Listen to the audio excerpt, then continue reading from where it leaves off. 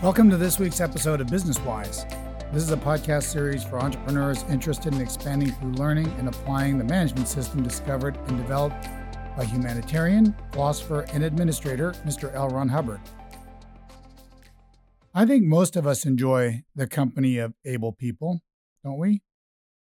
I imagine that most of our listeners are probably pretty able beings themselves, or you would not be listening and seeking more knowledge to make you more able.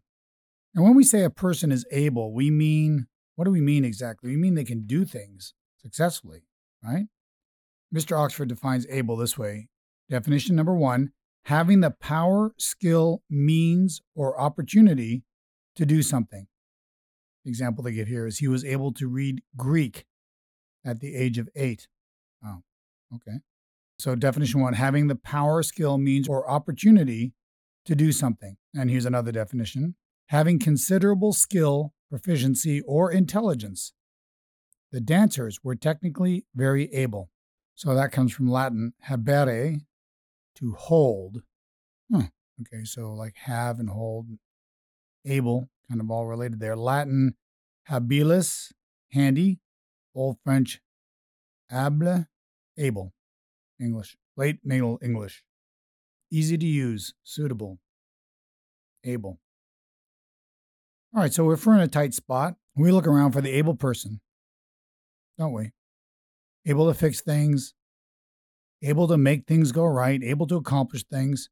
And people can be able in specific ways. You can be able to dance, able to lift something, able to build, able to sell, able to manage. There are lots of different abilities, probably an infinite number of them. Superheroes have special abilities like X-ray vision and the ability to fly.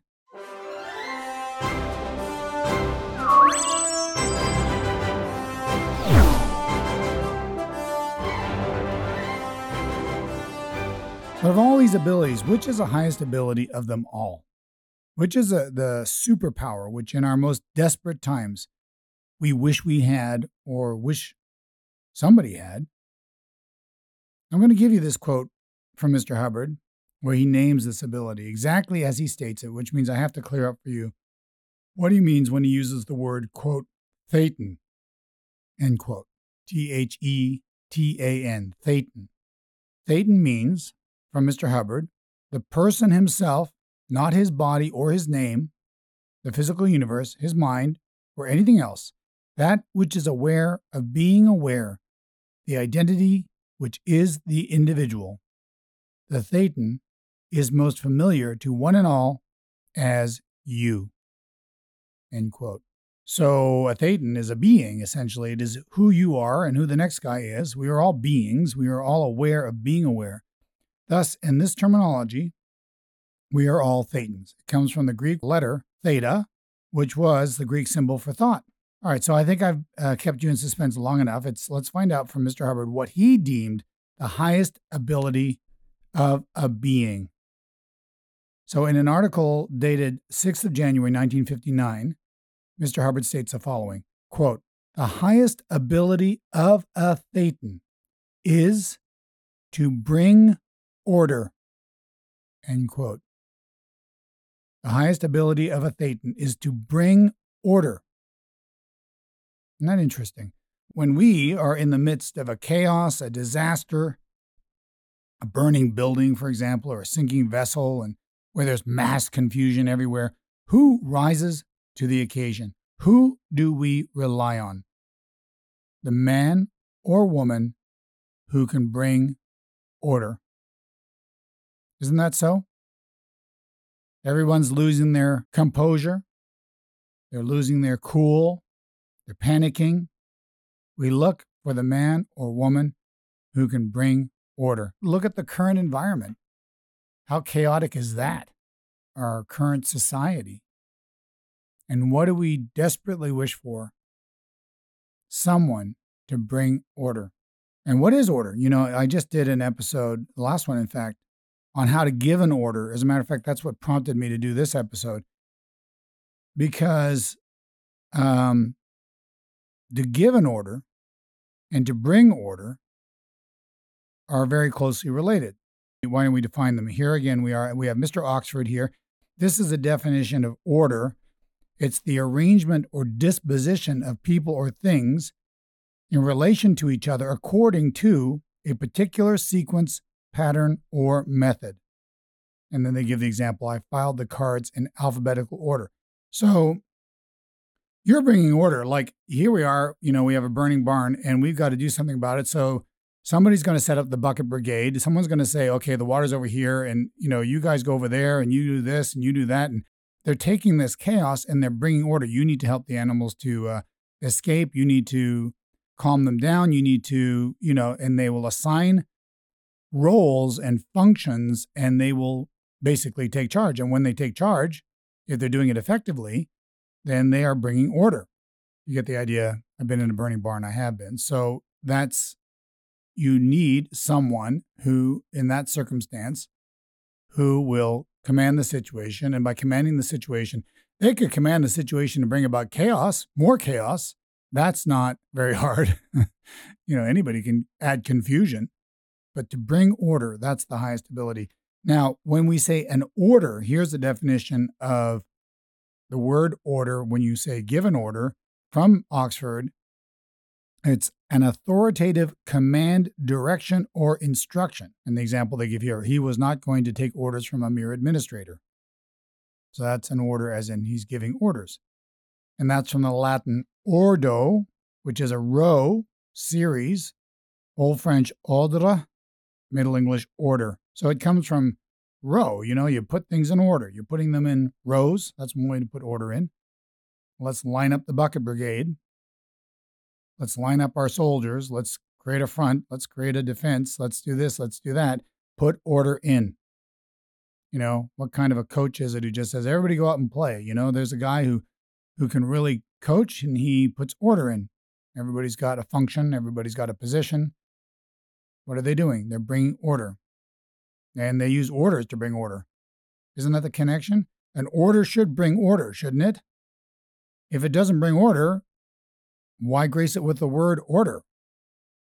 Some people like to issue orders just to issue orders, but they don't bring about any order. They bring about more confusion. They start ordering the salespeople to go on to customer service problems. You sold them, you handle them. I mean, to a degree, there's some correctness in that. Salesmen should be responsible for their sales, but if you want to keep people selling, don't put them on customer service.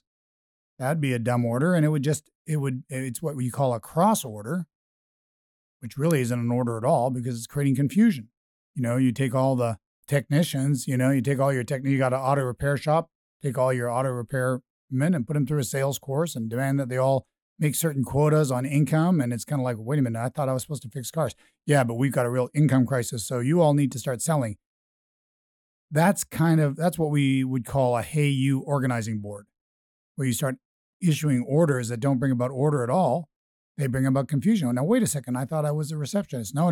You got to come over here and give me a hand, cleaning up this operatory. Now, of course, you might have urgent circumstances where you might issue something along that vein or in that way to handle a crisis. You're trying to put out a fire. You're not going to say, well, all these people standing around, put them to work, get them to put out the fire. But if it's not an urgent situation and people are just randomly issuing orders to get people to do different things that are not really their responsibility or their job, then really they're not bringing order at all. They're just creating more confusion. So in our last episode of Business Wise, we had the 12 points of how to give an order. It's actually ended up being 13 because we miscounted, but we didn't want to change the title because we liked it. It's really 13 points. And that is, I guess you could say, part of a 3-part series. I really didn't intend for it to be part of a series, but it really is part 3.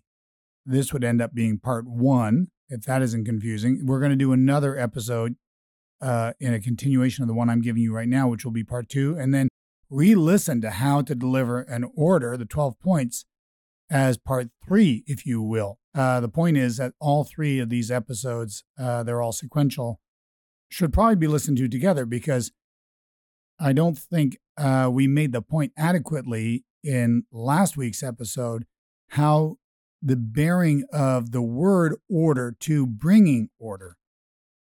So that's why we decided to revisit that today and bring you this particular episode on what Mr. Hubbard refers to as the highest ability of a being. All right, so let's connect some dots. Now, here's a description of the term leadership from Mr. Hubbard. Now, he's written a lot on leadership, but here's one datum about leadership, very, very important one. Mr. Hubbard says, quote, "Now, leadership is totally the action of bringing order, or it is not leadership," end quote. And that from a lecture delivered on the 4th of January, 1959, entitled Leadership. Leadership is totally the action of bringing order, or it is not leadership. So you got that? Order is absolutely integral. It's a vital aspect of leadership. If you got a leader, calls himself a leader, commanding, demanding, forceful, but as a consequence of their actions, all you have is more confusion or chaos, that person, guy or girl, are not leaders. And whatever they want to call themselves, they're not leaders. They're chaos makers is what they are. They're confusion makers. They're not leaders, no matter how forceful they are or demanding they are. Orders should bring about order. Leaders bring order. So if you're not bringing order into your business, if you're one of these guys who goes in and randomly tosses off orders that get people doing things that create confusion, then you're not being a leader. So step back and take a look at it and go, are my orders bringing about more order? Now, we're going to now cover an article, the 3rd of November, 1966, from Mr. Hubbard. It's entitled Leadership. Now, while this is not a particularly long article, it's not short, but it's not super long. It's so very full of critical data that we're going to base this episode and our next episode on this article. All right, so you can look for more on this subject next week. In case I wasn't fully making myself clear earlier, I just want to tell you that we started with the last episode on the 12 points of giving an order. Today's episode is the highest ability, which is to bring order. And then we're going to continue with the next episode, which is again on leadership, and it'll be more on the subject. And then if you want to be thorough, I would go back and listen to the 12 points of giving an order again. And all three of these really should be going together. So let's get into this article. He starts the article, again, 3 November 1966. It's called Leadership. Starts it by saying leadership is one of the most misunderstood subjects in man's dictionary, but it is based almost solely on the ability to give and enforce orders. How about that? Quote, "An order or directive is necessary to bring about coordination of function and activity, without which there could be disagreement and confusion." You ever play, touch football or tag or flag football or whatever, and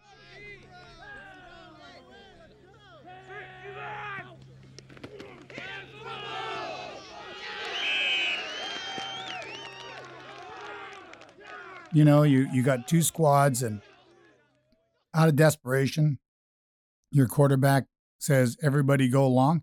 Like, that is the irreducible minimum of an order. There's no real order. It's kind of like a hope for thing. Everybody go out and everybody's sort of running in their own direction and so forth.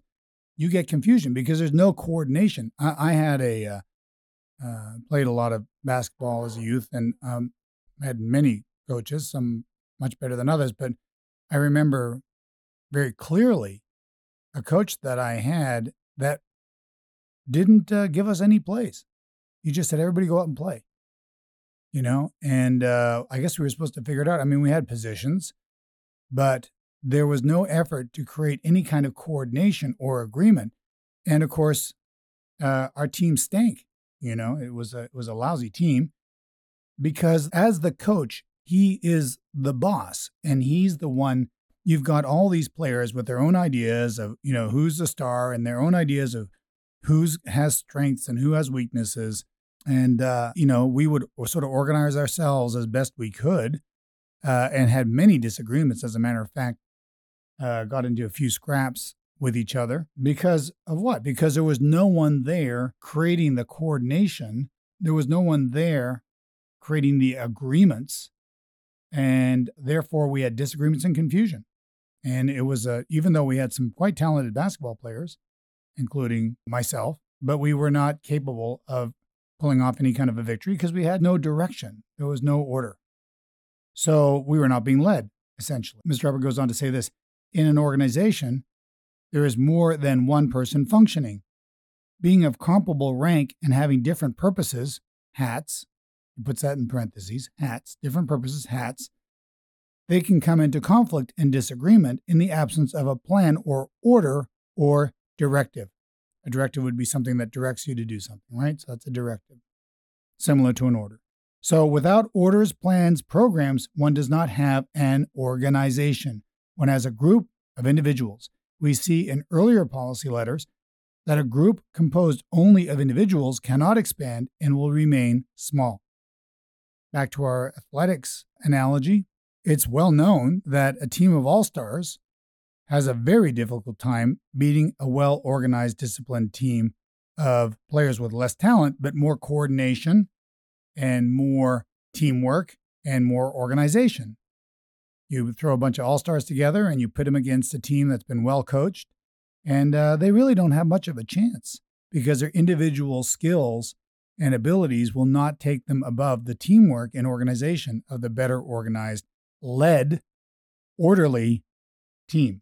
But he says some other things that are interesting. He says, oddly enough, such a group will also remain unhappy. It will have a low affinity with the public and each other. And if you know the affinity, reality, communication triangle, you will realize that all 3 points drop if one does. Agreement being the basis of reality, you will find a group of individuals will disagree with each other and have a low reality on what they are doing, what to propose, and even what to do. So look at, if no one's in charge, no one's leading and giving orders that become a basis of agreement, then all 3 points of what we refer to as the ARC triangle, which we've covered in earlier episodes, all 3 points will go down. I don't want to make the group unhappy, so I'm not going to give any orders. I'm not going to boss them around. I'm not going to just let everybody sort of do their thing, laissez-faire, as we say in French. They can all just go on and do their thing, and everybody will be happy.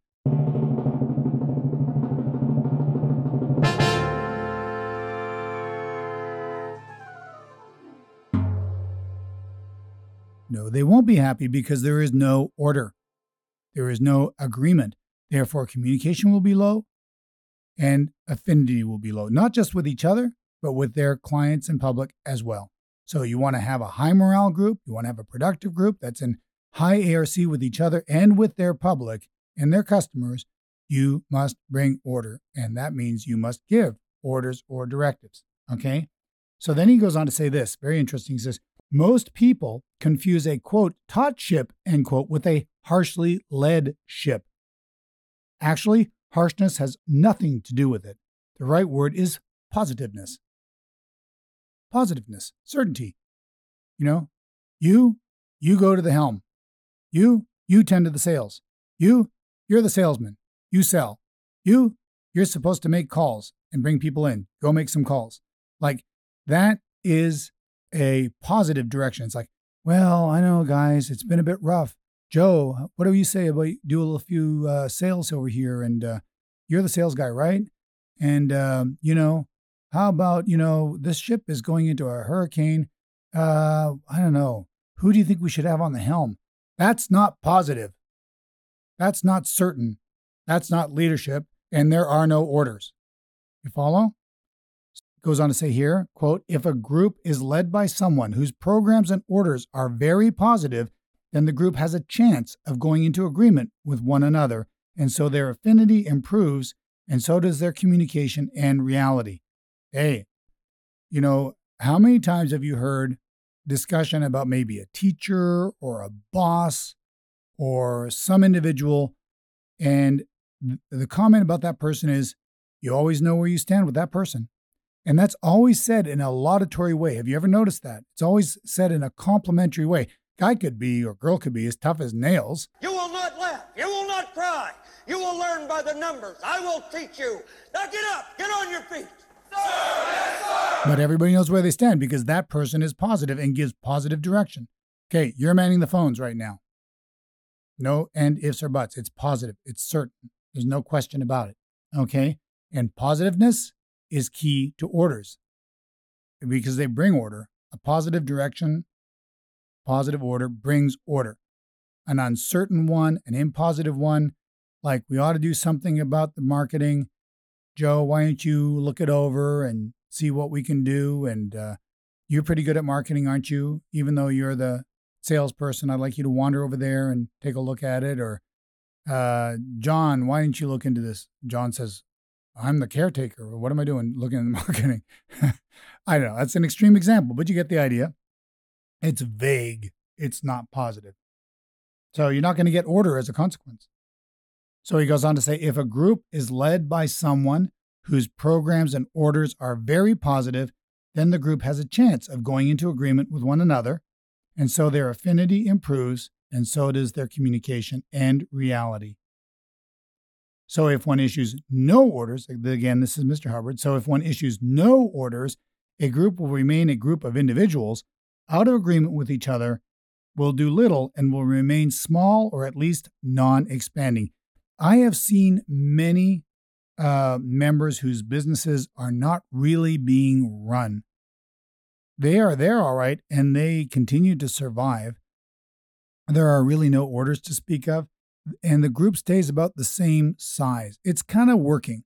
You may have a business like that. We don't do a lot of that. We don't do a lot of orders. We don't really have any programs, really. We just kind of come to work every day and things just kind of move along. That's true. You can have that kind of a situation. It's generally very small and non-expanding. So if you have a business that's kind of been stagnant, or it's the same old every day, and everybody kind of knows their roles and there's really no need for any orders because there's really no programs, there's no plans for expansion, then you don't really need this episode. If you're happy with that. But if you're not expanding and you're wondering why, this is why. As a leader, you have to establish what are your plans, what are the programs to implement those plans, and what are the orders that, when executed, will get those programs and plans completed. That's all you got to do. And if you're doing that, you're leading. And if you're not doing that, you're not leading, and it's more or less leaderless. Unless there's some sort of little crisis hits you got a little four-man company and suddenly the competition springs up next door and, all of a sudden the leader wakes up to the fact that things aren't going along as normal and he's got to do something about it. So now he gets into some sort of a leadership thing and he'll start issuing some orders because something just came out of left field and socked you in the teeth, right? Excuse me for mixing all my metaphors, but you get the idea. So, okay, I'm a leader when we need leadership, and when do we need leadership? When there's a crisis, when the barn's on fire. But what if you led all the time? What if you had definite plans and programs and you issued orders to get those things accomplished? Now you would expand. And now you would have more agreement. And now you would have people working with one another, and pretty high morale too, by the way, because they see the forward progress. They feel the ARC between them because everybody's in agreement. We're all going this way. The boss said we're going this way, and this is the way we're going. And our goal is this, and our purposes are that, and our products are this, and everything's very positive and certain, and we know where we're going because the boss knows where we're going, and he's letting us know what it is through orders, through bringing order. Okay. He gives an example here, Mr. Hubbard does. He says, Bill, of equal rank to Joe, cannot give an order to Joe, nor vice versa. See, two people that are on the same level can't give orders to each other. They can try, and they end up fighting because you're not the boss of me, whatever they say. But you get the idea. Thus, no orders exist between them. Occasional agreements do occur, but as their jobs are different, they rather tend to disagree on what is important. A person with a senior standing to both Bill and Joe can give the two an order, and this becomes a basis of an agreement. The order doesn't even have to be liked by Bill and Joe. How about that? He says the order doesn't even have to be liked by Bill and Joe. If they follow it, they thus, quote, agree, end quote, to it. And being in agreement on this, they get reality and communication on it as well. I can't stand Bill, and he can't stand me. But the boss says we got to work together, and I'm doing this, and he's doing that. And we'll just do it because the boss will clobber us if we don't do it. So now all of a sudden, Bill and Joe are cooperating. One's making the appointments and the other one's doing the sales. And they start to get along, strangely enough, even though they quote unquote don't like each other. So you're building ARC by creating agreement through orders and bringing order. And then he goes on to say this, Mr. Hubbard, he says, even poorly thought out orders angrily given, if issued and enforced, are better for a group than no orders at all. But such orders are the low end of the scale. That's Mr. Hubbard. Then he says, positive, enforced orders given with no misemotion. I think we all can figure out what misemotion is. It's inappropriate emotion. Like you don't have to blow your stack every time you give an order. And you don't have to be in apathy when you give it. You don't have to be crying when you give it. You don't have to be in fear when you give it. You have an appropriate emotion when you give an order, not misemotion, inappropriate emotion.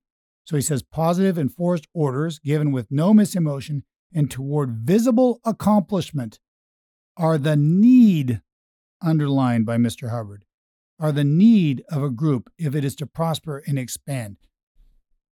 L. Ron Hubbard. The group needs your direction. They need your orders. You're starting to see why it's so important to study well the 12 or actually 13 points of how to give an order. Because your group's ARC is utterly dependent upon the direction, the orders you are giving them in alignment with the goals of the group, stated goals of the group, and the programs and the plans and the programs of that group. Not random orders, not confusing orders, not orders that don't bring order, real leadership-oriented orders. Okay? So I think that's enough for today. We're running a little bit long as it is. There's quite a bit more that I want to go over with you on this subject of leadership and orders, and we will cover that in next week's episode. In the meanwhile, have fun with this one. Re-listen to the 12, 13 points actually of how to give an order and have some fun building up the affinity, reality, and communication of your organization and its productivity and its expansion. Best of luck. Thank you for listening, and we will talk again next week.